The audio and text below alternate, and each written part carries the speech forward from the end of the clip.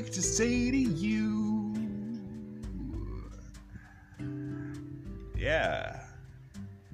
I want to tell you a story about a place called CAF. That's Kandahar Airfield. And I got to go over to CAF, which is in Afghanistan, with some people from the 655 Transportation Company out of Millington, Tennessee. But, you know, they really train over in Memphis where the good shit is. So that was a fun place to get to go to. I'm going to do a whole thing about my time in Memphis.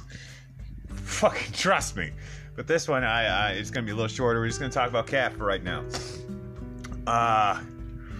All right.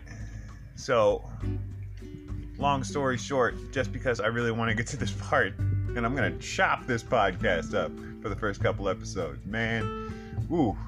You got some free time if you're with me now. But, first things first. Not the realest, but the most necessary. We gotta get our smokes. Where the hell do you get smokes in Kandahar? I was smoking like a chimney at this point. Not super health conscious. A lot of people in the unit were. Cigarettes, big deal. Big fucking deal in the Army. Alright? So we gotta get these things. And we got to find out where it is. That's at the PX. Well, where the hell is that? This is the joy of being at a new base. Everyone is already, like, going. They got their jobs. They got their missions. They've been there a while. Some people are fucking just leaving, and some people are just coming, like, in there at the same time as you are. No one has time to really tell you a whole lot of shit that you need to know. I mean, they try to in the briefings, but that's basically the sergeant major telling you not to stick stuff in people and, you know, have other people come out while you're in the middle of a goddamn war zone. But, yeah, so we gotta find out where to get these cigarettes at. First timers don't know where the PX is. Turns out PX, pretty easy route. Not hard. A little long, but you're gonna get used to it. Soldiers, suck it up. It does go by the lake, though. I'm sorry. Oh, my story, I'm chopping this up. The pond. The pond! What the pond was it was a literal giant pond that you could see on the map. It was in the dead center of CAF. And it was nothing but human waste. Nothing. It was like where all the porta potty deposit got deposited before they sucked it out and shipped it somewhere else, or they just kept it there. I didn't know the whole story. To be honest, I just knew that was the shit pond. Shit was in the pond, and that is where you go if you want to smell it. Because, meh. Anyway, and there's these horrible plants growing out of the shit pond, and it's just the worst thing ever. We have to walk by it. And when you walk by this shit pond for the first time, there is a fucking wall of smell that it's not a solid wall that you run into. It's worse. It's so much worse. It's a soft, thick mattress-like wall that, like, it's so thick, you can feel it wrap around you as you try to walk in it, and then you're just trapped in that bitch. And we were just, like, choking on this fucking stank, right? Oh my god, like, I thought I was gonna die right there. Like, fuck the war. This is how Travis goes. He's trying to get some goddamn cigarettes, and his lungs are too weak to handle the powerful odor, like, bombarding his fucking cardiac system. Pulmonary system, whatever. With literal shit matter. It was fucking horrible. So, I'm almost about to buckle. I think Jose, our buddy, one of my sergeants, he's doing a little bit better than me at this point. He didn't even smoke, which is why he's probably champing it out. And he's just going up to the PX. He's got to waste his money. He loves to do that. So, yeah. We all did. I especially did. Oh, fuck.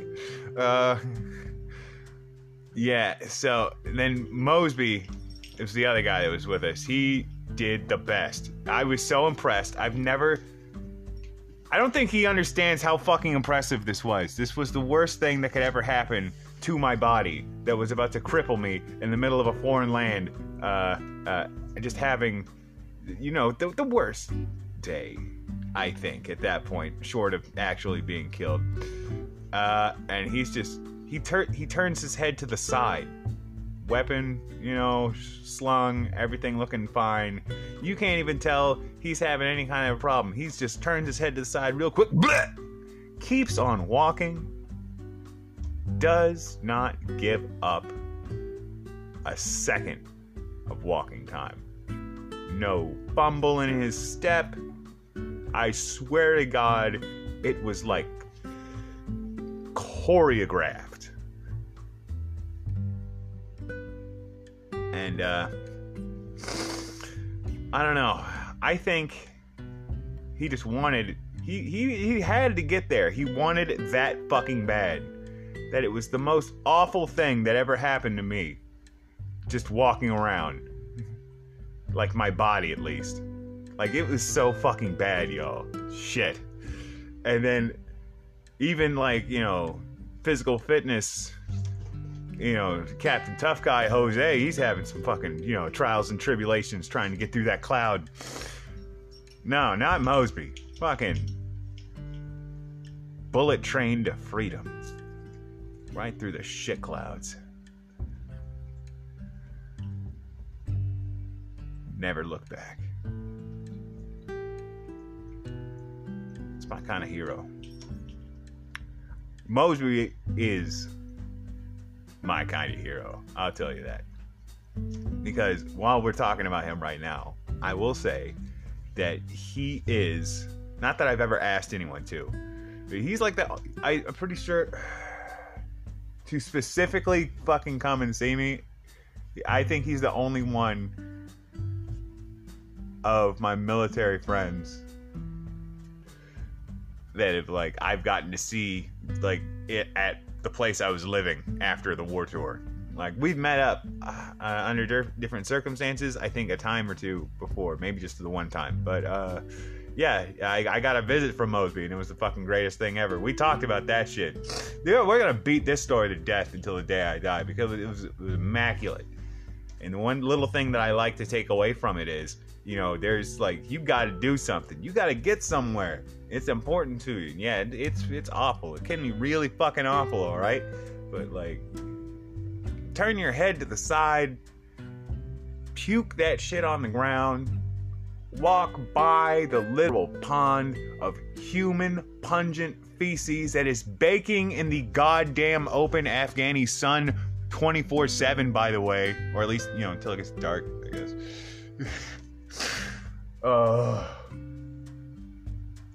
Good times and life lessons, y'all. Shit, this is my first attempt.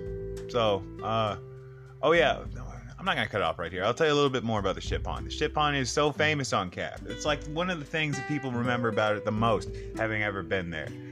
Little story about the shit pond. There's an urban legend that says, urban in the urban areas of CAF, I guess. That says there was a Marine, of course, it had to be a Marine, right?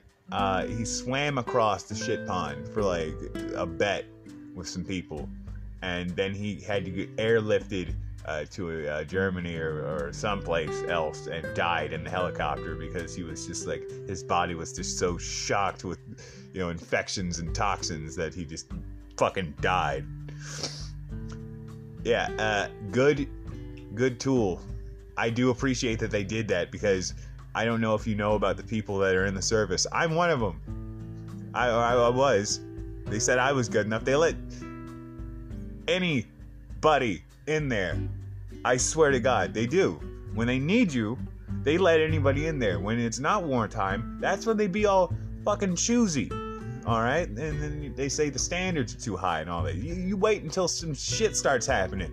Standards go real quick. Where did I put them? Where are these standards? Whoops, let's fill up these numbers. So we got motherfuckers in there that would do that shit. And thank God that the story was flying around. Sometimes I think, this was a good thing. and it was pretty entertaining too. You know what? We actually got used to it a little bit. It was, sometimes we would walk by it and we wondered how the hell it ever messed with us so bad in the first place. How the hell did we ever stop what we were doing to the point of thinking we weren't gonna fucking make it because we had to walk by this thing. That's another thing that the shit pond taught me. You can get used to fucking anything. I swear, I promise, you can get used to walking by a giant sun-baked pool of human waste every single day and not giving up an inch of time or ground or whatever. Oh, man. Jon Stewart came, and I got to meet Jon Stewart because at the time, I still am, I like Jon Stewart. Yeah, I was a big Jon Stewart fan, and I stood in line, and he went to the MWR. That's Morale, Welfare, and Recreation. They have all kind of stuff for soldiers to do when they're, not being shot at. And I talked to him in there, and I gave him a letter that I wrote, and it was I remember that, and he read it on the air, but it was from a soldier in the 655. Transportation unit, and then I think the lines were, we come together and try as hard as we can, and although there may be no victory, there will be no shame. I don't know, I think I was just I forget in what way I specifically meant that. I'm gonna give myself a pass on that one, seeing as how my brain was warp-fried and there was shit going on. But at the time,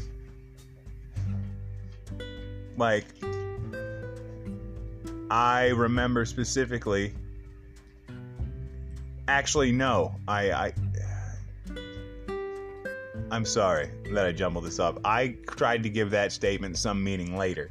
That's why I couldn't come up with anything. I was fumbling over myself, and I was forgetting this letter. It's a part of the letter that led up to that. That led up to it was talking about, Olivia Munn. That statement was in reference to trying to bang Olivia Munn. And this is me as a single person, single soldier doing epic, maybe John will put in a good word for me. I don't know. It was a joke. It was, and then he took it as a serious quote.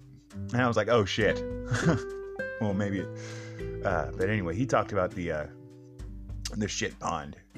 And he just couldn't believe that somebody would actually put a giant pool of human shit in the middle of a military base and have it there for the foreseeable future. Functional operations all operate around the shit pit, the shit pond. It's fucking crazy. And any set of directions you get on base to go anywhere else on base, the word shit pond will be in them. There's no way, unless you're going right next door to someplace. Shit pond. Walk by it. There's a lot of other stuff that happened. And that's why I'm glad I have this thing now. And this is the first choppy ass podcast I'm doing. So I'm just gonna put this out there because I feel like it. Next time.